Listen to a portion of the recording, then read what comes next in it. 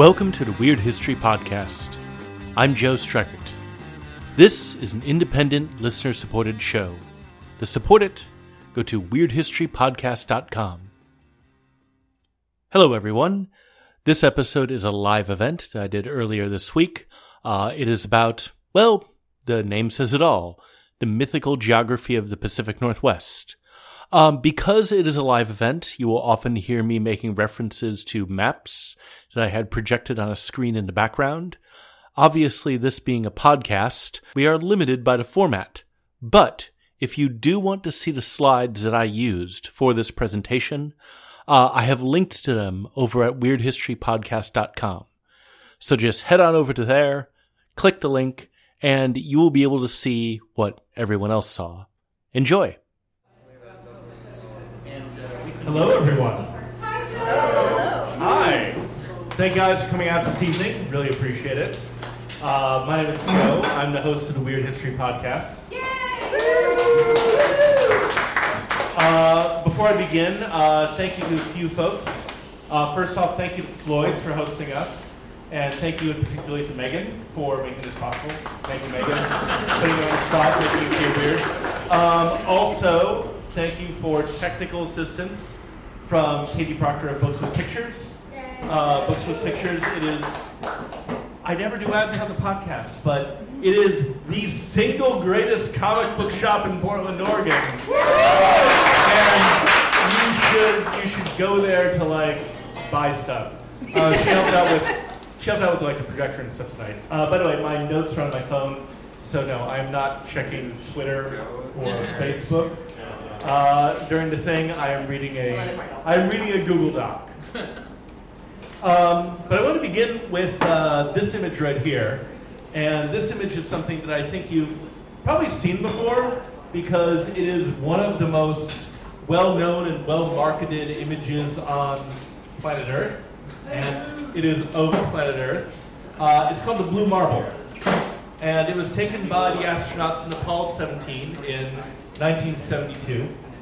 And one of the things I really, really like about this image is that, well, one, it's just the Earth from space, and that's amazing. But also, you never ever see the world this way. Think about maps that you've seen in classrooms, or atlases, or iconographic ways that you've seen the planet we live on. You almost never see a map that showcases Antarctica, the southern part of Africa, Madagascar, the Indian Ocean, and then the Arabian Peninsula. If you were to look at this image, you would assume that South Africa, Mozambique, and Madagascar were just the center of geopolitics for all of humanity, and that, Qatar was kind of important too. And I'm starting with this image in this presentation that's all about older maps that were less accurate, to make the point that maps always show our biases. They always show our hopes, our dreams, our aspirations. They always tell us something about what we think is important when we make them. And so I wanted to go from this image of the Earth from space that is still... Oh, by the way, this right here is not objective. This was manipulated as well, because when the astronauts took this picture, Antarctica was toward the top. This was flipped around to match our north-up biases. So even here, where we're looking all naturalistic and stuff, there's still our own expectations at play. But yeah, I want to show you another map from a while ago that shows other different human kind of biases at play. This is also a map of the world. Has anyone seen this before? Yeah, this is one of my favorite world maps ever. This is a medieval map that's known as the T&O map. And you can see that there are the two sort of sections on the lower part. And the lower left-hand corner is Europe, and the lower right-hand corner is Africa. The upper part is Asia, and the city in the middle is Jerusalem. East is up. And that's where the sun rises. Well, that's where the sun rises, but also that means that if you're going from Europe toward Jerusalem, you are going upward. To go further to the Jesus area, you are going up to the map. journeying that way is like a geographical and also moral journey. And also, this one doesn't, but a lot of TNO maps also picture the Garden of Eden at the very, very tippy top. Which means that the Garden of Eden is like in Shanghai or something like that. But yeah, my point is that all maps kind of still do what the TNO map do. Like, I'm not going to say, like, all of them are inaccurate and you can't believe anything and it's all relative. I'm not going to say that. But I'm saying that there is always, like, dreams and hopes and biases at play. And tonight, I want to talk about a few of those dreams and hopes and biases as they related to where we are in the Pacific Northwest. And the Pacific Northwest is kind of fascinating because it didn't get really mapped until pretty late. Now, granted, big disclaimer, I'm not talking about like Native American ideas about what the Pacific Northwest is. When I was working on a feature for the Portland Mercury that got published like a few weeks ago, I talked to a few experts about like Native American conceptions of their lands and how they thought about, say, the Rockies and the Cascades and the Columbia River and the Pacific Coast and all that. And they had a pretty good idea of where they were. They didn't have like wacky fantasy notions about like the land that they lived in. They knew where people were and where stuff were, and they had their head on straight about it. Tonight I want to emphasize I'm talking specifically about European and American notions of where we are, which for the longest period of time was the kind of erroneous blank space on the map. This was the, like, there be dragons, or Hicksunt Dracones, if you want to use the Latin area of world maps for the longest time. This right here, I'm going to start out with something that might not seem all that neighborly to the Pacific Northwest and to Portland, Oregon, but is important, the North Pole. This is the first ever map we have of the North Pole. It is made by a guy whose name that you will remember, Gerardus Mercator. He is the guy who's responsible for the Mercator projection. You know, the thing that makes Greenland really big. And I think that we've all seen the scene in The West Wing where they talk about how a Mercator projection is kind of racist. Yes, we've all seen it. It's great. The West Wing is like the best show ever. You should watch it. But he realized the shortcomings of his own map. Mercator, when he made a map of the world, knew that it kind of stretched the North Pole out to the point where it was like big and infinite looking and kind of useless if you wanted to get a good picture of it. So he made this map in the corner that was this kind of like mini thing of the North Pole nestled into his world map. Now, this North Pole is a little bit different from what we think of as the real North Pole. Unlike the real North Pole, there is no Santa Claus, as you might have noticed. His workshop is nowhere to be found. Instead, you can see in the very middle a large black monument that was thought to be the magnetic north. And the thing that was thought to be the magnetic north also was thought to contribute to big polar vortexes that sucked water downward on the top of the planet. Other things that were there was a land of pygmies, which were right around here, just north of what we would consider to be Scandinavia. Now, apparently a lot of people who look at this thing think that maybe he was talking about the Sami people, the Lapland, or what used to be called Laplanders, the like native Scandinavian people who still have their own like language and religion and are kind of like ethnically and culturally distinctive from the rest of people in Scandinavia. Maybe. Or maybe he just like put pygmies there for no reason. But what I think is like really important about this is the very top. Now, down here, you can see something that might look kind of familiar. Here's Scandinavia, right here. And over here, guess what? It's Iceland. The team that I put $5 on in the World Cup and then disappointed me. I shouldn't have done that. Over here is Greenland. It's still pretty big. Yeah. Here is North America. And here is a tiny strip of water separating Asia from the North American continent. This right over here is China, Japan, Korea, and everything else. Here's a tiny strip of water, and here, theoretically, is us. I can see Russia from my house. Right. And that little strip of water right there, it's labeled on this map, is the Straits of Anian. What is the Straits of Anian, you might be wondering? Well, that is just the tiny little thing that theoretically made us neighbors with, the distant east. Not necessarily real Asia, but maybe like imagined Asia. And it was a feature that appeared on many, many maps after this one. This is one of the earliest ones. It's based on a quote from Marco Polo. By the way, have you guys ever tried to read Marco Polo's narrative? It is remarkable in how boring it is. Marco Polo's book, it's not actually called The Travels, it's called A Description of the World. It is very aptly named, and it talks about here's a village, it's next to this river. Next to that river is another town. Next to that town, there's a large plain, and it just kind of goes on like that for the whole book. But I mean, had you been somebody in Venice in Marco Polo times and you didn't have Google Earth, I could maybe understand the appeal. But anyways, quote, he says about this area on the very, very east coast of Asia. He says, quote, departing from the port of Zaitun and steering a westerly course, but inclining to the south for 1,500 miles, you pass the gulf named Canaan, which extends to the distance of 2 months' navigation along its northern shore, where it bounds the southern part of the province of Manji, and from thence where it approaches the countries of Ania, unquote. So, he has this, what he just said there, is that there's this big gulf. It takes you about 2 months to navigate the whole sort of length of it, and it's in this area called Ania.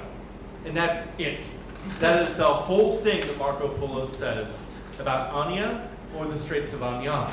But this tiny little thing of text evolved into all kinds of references on different sorts of maps. Here's another one. This one is from a bit later on, is a bit more pronounced. And again, you can see Scandinavia right here. You can see Iceland right there. Greenland. And then there's a big sort of area that they've conveniently put a bunch of info. Then there is what we would consider the Bering Strait and the Straits of Anian right there. Here's another one. And this puts the Straits of Anian front and center. Now, what I think is especially fascinating about this map is that it does something that lots of maps are really consistent with, in that it skips over one of the biggest geographical features on the entire Earth, like the Pacific Ocean. It is the biggest body of water on Earth, and here it's just a hop, skip, and a jump between Asia and North America. Here is China. It's very detailed.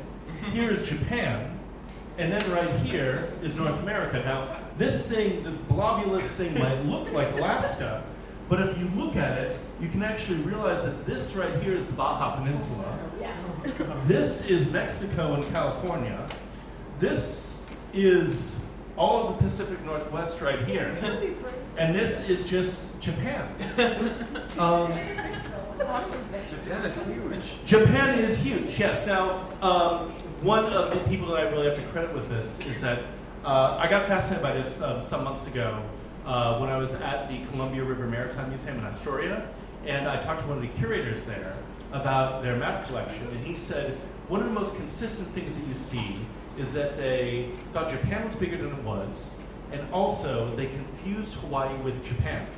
So they knew that there were these islands in the middle of the Pacific, and sometimes Japan and Hawaii were just kind of mashed up together, and they were just made as this thing in the middle of this strait that would have separated Oregon, Washington, British Columbia from China right over there, and the Pacific Ocean was just kind of smushed. The archipelago has spread out a little since then. Yes, the Japanese archipelago has spread out a bit since then. By the way, I used to live in Japan, and had it been that close to Oregon, my commute would have been far easier. Yeah.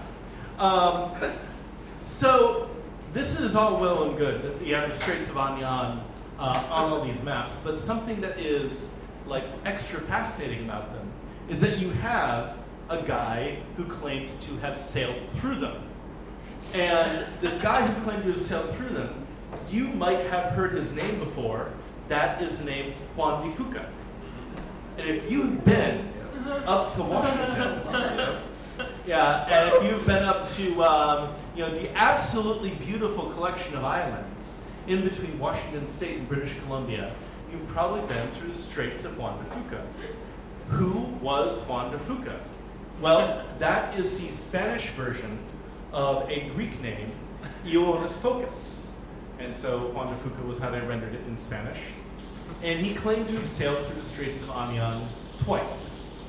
The first time he claimed to have sailed through it, he said that his intent was to settle there and establish Spanish forts so that English sailors were not able to use this potentially valuable and important strait linking the New World with Asia. And they would claim it for Spain. But, unfortunately, there was a mutiny, everything went wrong, and he had to go. The second voyage went a bit better, and he was able to do a more thorough investigation, but unfortunately, they were not able to set up a permanent Spanish presence. Now, here's the thing. Juan de Fuca might not be real. The person who lends his name to a strait and also a very large piece of rock up in Washington State, in that beautiful collection of islands between us and Canada, we only know him through one source, that of an Englishman named Michael Locke. And this is what, and Michael Locke, he was like this merchant and traveler. He went all the way around the Atlantic world and into Greece, and he did go to the New World a few times, but in his writings, this is what he said about this guy he met. And again, I'm going to try to quote like archaic language with extra vowels, so bear with me. He says, quote, he said that shortly after the said voyage was so ill-ended, the said voyage of Mexico sent him out again, anno 1592, with a small caravella, with a small caravella and a pinnace, armed with mariners only, to follow the said voyage for the discovery of the same Straits of Anian. So he's on his second one, he's trying to like redo it and find it. And the passage thereof into the sea which they call the North Sea, which is our Northwest Sea. And that he followed his course in that voyage west and northwest in the South Sea, in all along the coast of Nova Spania and California and the Indies, now called North America, all of which voyage he signified me in a great map and a sea card of mine own, which I laid before him.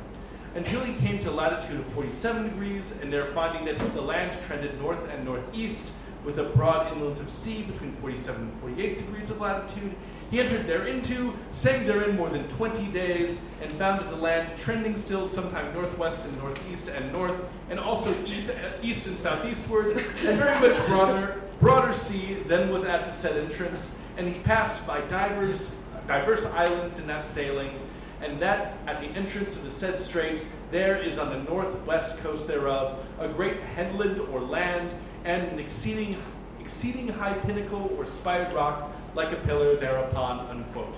Oh my God. So anyways, that's it. That's the whole thing. Like, that is what we have of Michael Locke's account of Juan de Fuca's second voyage of finding the Straits of Anian. Now, here's the really fascinating thing about that.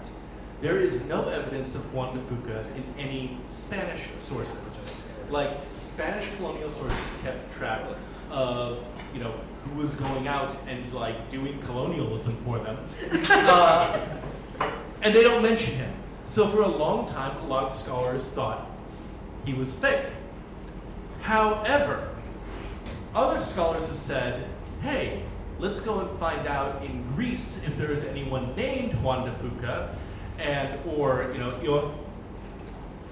Ioannis Fokas, and let's see if we can confirm the existence of somebody by that name at the right time. And they did. So now the jury's kind of out as to whether or not he was really real. Here's the thing, though. That very specific measurement that Michael Locke gave us, between 47 and 48 degrees latitude, that is in fact where the Strait of Juan de Fuca is. So a real-life thing in between Washington and British Columbia that's named the Straits of Juan de Fuca is a strait where he said that there should be a strait. However, it is not a tiny strait that just barely separates the Pacific Northwest from China and Japan. By the way, if you're wondering, the Strait of Juan de Fuca was not named after Juan de Fuca. It was named in 1787 by a British captain named, and I'm not making this name up, Charles Barkley. So, Charles Barkley, even though he never won a championship, was able to name one of the more picturesque parts of the Pacific Northwest. And, bonus, there is a very large pillar of rock there that is named the Pillar of Juan de Fuca, which may or may not be the large pillar of rock that Michael Locke quoted Juan de Fuca as seeing. We just don't know, which is infuriating, because as a history person, you want to know, but we can't. Now, this is all well and good, but I talked about people's dreams and aspirations and wants with regards to maps. And what this idea of a passage between the Pacific Northwest and the East meant for a lot of Europeans was, well, we're England. We want to trade with China and the Spice Islands and other people out there. But we have this little problem. When we get to the New World, Spain, our rival, is in the way. We can't just, go through Mexico, or what would become like the short piece of land we now call Panama. That's Spain's territory. We can't even go around South America. If we want to resupply, we're in Spanish land. So, what if we could find another different passage around the New World to these places that we want to trade with? What if we could find not a southern passage or a southeastern passage? What if we could find a northwest passage? So, of course, there was all kinds of searching later on in the 1700s and even in the 1800s of a passage around the top of North America, and that we put out right here for a Northwest Passage. You guys probably learned about this in school. The thing just went out. Come back. There we go. Oh, this map is also great. By the way, shout out to Chris O'Connor. Hi, Chris. Who made me aware of this map specifically, because this one puts Anya not on the other side of North America, but right there in North America, which I think is utterly fantastic. There is also a totally unrelated narrative that I shouldn't get into that would make this very long about the mythical cities of Quivara, which that is probably the most notable of the various cities of gold, which initially when you had European settlers getting here, they thought it was in Florida. It eventually got pushed out to the Midwest. They thought, maybe we'll find it in what we consider to be Kansas City. Then they thought, maybe it's in Utah, maybe it's in California, maybe it's up there in Oregon, and it just constantly gets pushed the later maps you look at. And this is one of those. Anyways, Northwest Passage is what we're talking about. Advocates for Northwest Passage included a number of people, including John Dee, who was an English magician and alchemist and diabolist and general weird dude, who had the ear of Queen Elizabeth and later monarchs and said, we should basically just go around North America. So they tried to do that. And the guy who was really into going around North America was a man called Martin Frobisher. He was a sailor who made 4 expeditions up over what we now call Canada, into the ice, and got stuck and had to turn around every single time. Yeah, and it went badly for both Frobisher and his men and the people they encountered. A lot of his own guys died. By the way, their encounters with the Inuits are the first encounters we know of between Europeans and with native northern populations. One author I talked to, a guy called Shane McCorsey, he's an Irish scholar, he talked about the relationship between the Inuits and between the English sailors. And his take on it was that when a lot of these Inuits saw a boat that was filled with only men, they became very uneasy because they assumed the worst. They thought, oh, you have a bunch of people traveling and there's just guys. This has to be a raiding party. Therefore, we are going to respond accordingly. And encounters between Frobisher and native northern populations went pretty badly. You had also them basically kidnapping a bunch of Inuits, bringing them back to England, and several of those guys dying of several diseases when they got back, and Frobisher's own crew disappearing into the north and dying en masse. But this did not stop English attempts for looking to the Northwest Passage. Has anyone seen the show The Terror? No one? Okay. The Terror, it was a show that was on, I think it was Starz recently. It's based on a novel by sci-fi author Dan Simmons. It's about the Franklin expedition, and that was the doomed expedition in the 1800s, where you had a ship called the Terror. Weird name for a ship. Yeah, and its companion vessel, the Erebus, which is an amazing name for a ship, gets stuck in the ice in what we could consider now. The part of Canada is just north of Newfoundland. They were stuck for a period of about 3 years before perishing, and that was the last serious look for a Northwest Passage. But we'll get back to that.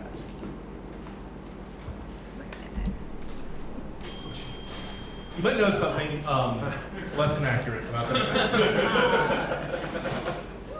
Snapping back to the 1500s and where the Spanish are, you see California broken off from the rest of the North American continent.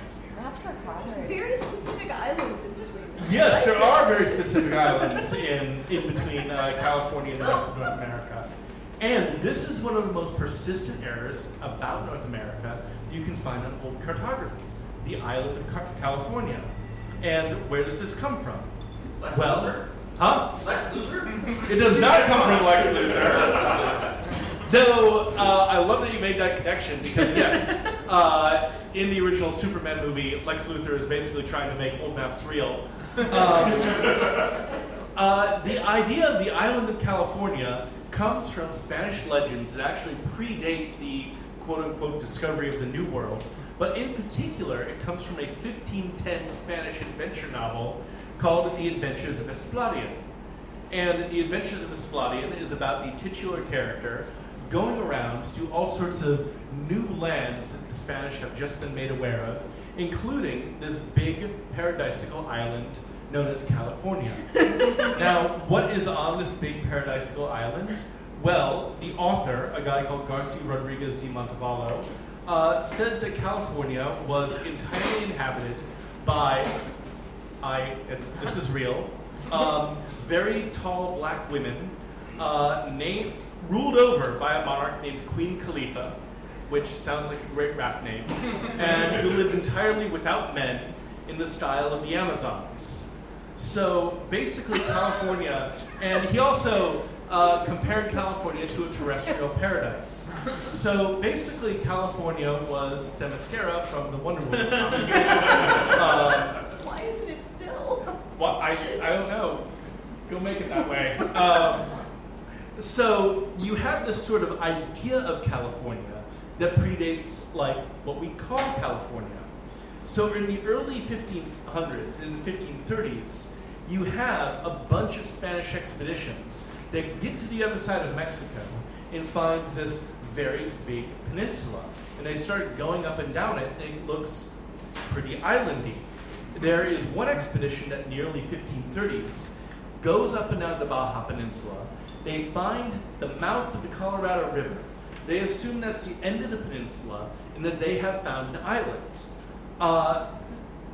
Cortez calls it California, based on this sort of imagined land that was popular in Spanish legend and just got a resurgence of popularity in a 20-year-old adventure novel. However, it was only a bit later in the late 1830s that Cortez and the rest of his guys confirmed that this was, in fact, not an island, that it was a peninsula.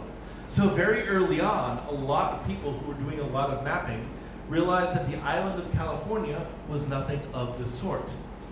There was a peninsula, and there was a larger landmass, and that was it.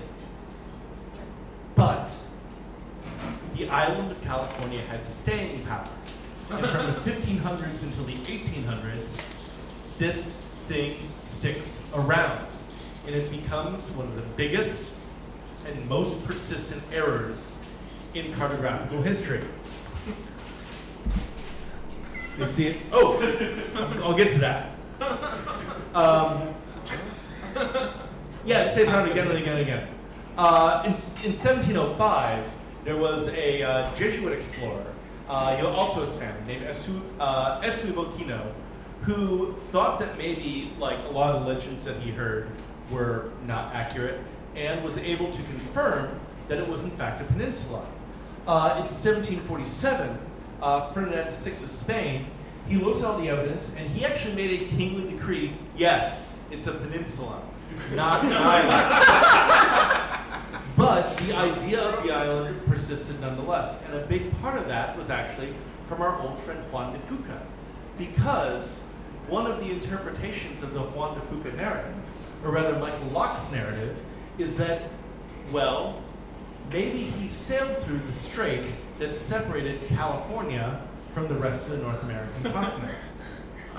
So, even after you had the clarification that California was in fact a peninsula, well, how do you grapple with that? How do you fix that? This is one of the ways that it got fixed. California here is a peninsula, and, this would explain, this right here would explain why you find a very large body of water that makes it look like an island right up here. The Colorado River has been turned into this gigantic inland sea. By the way, it's extra funny because the Colorado River doesn't actually reach the ocean anymore. Yeah, it's not actually funny. So this was one of the ways that they kind of like made it work. One of my favorite things about this, by the way, this map right here, it is from 1750, is that there was in fact an inland sea right there. Way back in prehistoric times, in dinosaur era, you actually did have an inland sea in the middle of North America. And that is why we have so many dinosaur fossils in like Montana and South Dakota and Utah and the rest of it. So this map kind of sort of makes a good point by accident. Not really. So, eventually, of course, after California got cleared up, after you had lots of people trying to find a Northwest Passage and not finding one, after plenty of folks sailed the Pacific Ocean and realized it was just a bit bigger than a strait, you had the end of the blank map. You had a lot of the continents and the islands and the features look like we would expect them to look like. In 1805, you had Lewis and Clark head out to investigate the Louisiana Purchase and see what was out there. And when Lewis and Clark went out there, they actually had a pretty good idea of what the west coast of North America looked like. By that time, they had good information about what they would find at the end. However, they were a little surprised by a few things. You might notice something missing here. You might notice the lack of the Rocky Mountains and the lack of the Cascade Mountain Range. They were surprised to find two, like, really big things that they could climb over in their travels from what we now call the Midwest out to the Pacific Coast and back. By 1906,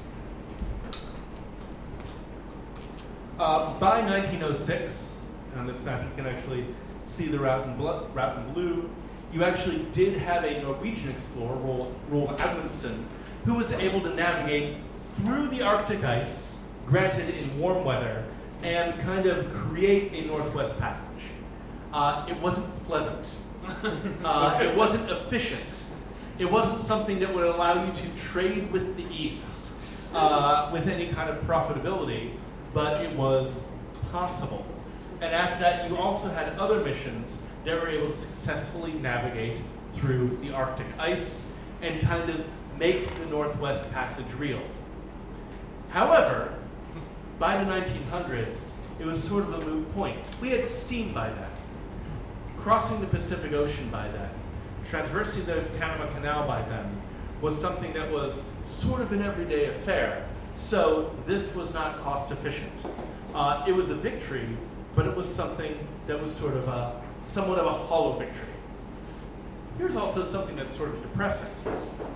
As of 2009, there is a Northwest Passage that is open year-round. Because of climate change, because of global warming, because of the loss of Arctic ice, most boats can just go through what we now call Canada and do what sailors like Martin Frobisher and like the Franklin expedition weren't able to do whenever they want to. Progress? Yeah. And now we have a much better picture of the Pacific Northwest. This is the blue marble. Huh? Covered in clouds. Covered in clouds, yes. This is from a series of images called the Blue Marble 2, which is not just this one image.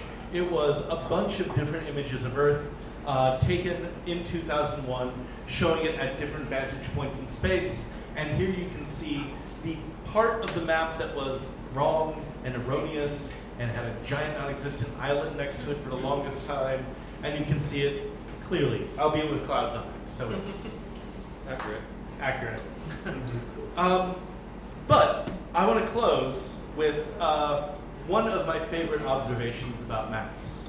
And please allow me a moment to kind of indulge in a certain amount of like literary pretension or whatever by quoting a Borges story that you've probably heard of. Yeah. So this is the entirety of a Jorge Luis Borges story called Travels of a Prudent Man. And the entirety of the story goes like this. It says, quote, "In that empire, the art of cartography attained such perfection that the map of a single province occupied the entirety of a city, and the map of the empire the entirety of a province. In time, those unconscionable maps no longer satisfied, and a cartographers' guild struck a map of the empire whose size was that of the empire, and which coincided point for point with it.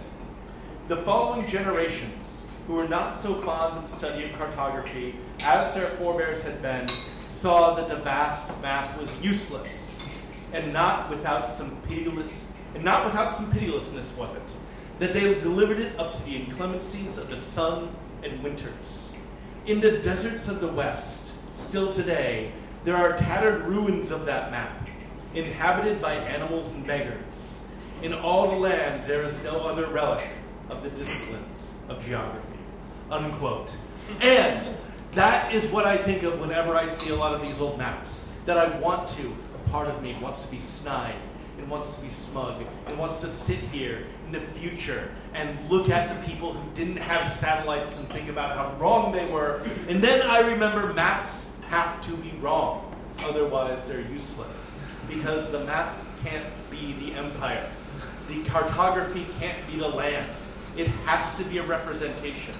It has to have our own biases and dreams and like little idiosyncrasies to it. Otherwise, we might as well just have a giant map that is out there in the deserts of the West, and we should abandon it to the sun in the winters. Thank you. I hope you all enjoyed that. Again, thank you very much to Floyd's and Books with Pictures for their help with this event. As always, this is a listener-supported show, so to become a monthly supporter, be sure to go over to weirdhistorypodcast.com and do that thing. Also, help out the show by giving us ratings and reviews on Apple Podcast. That's always great, and it's always nice to see what you guys have to say about the show, and follow the show on social media. I am on Twitter at Joe Streckert, JoeStreckert, and the show is on Facebook at facebook.com/Weird History Podcast. Thank you all for listening. Talk to you next time.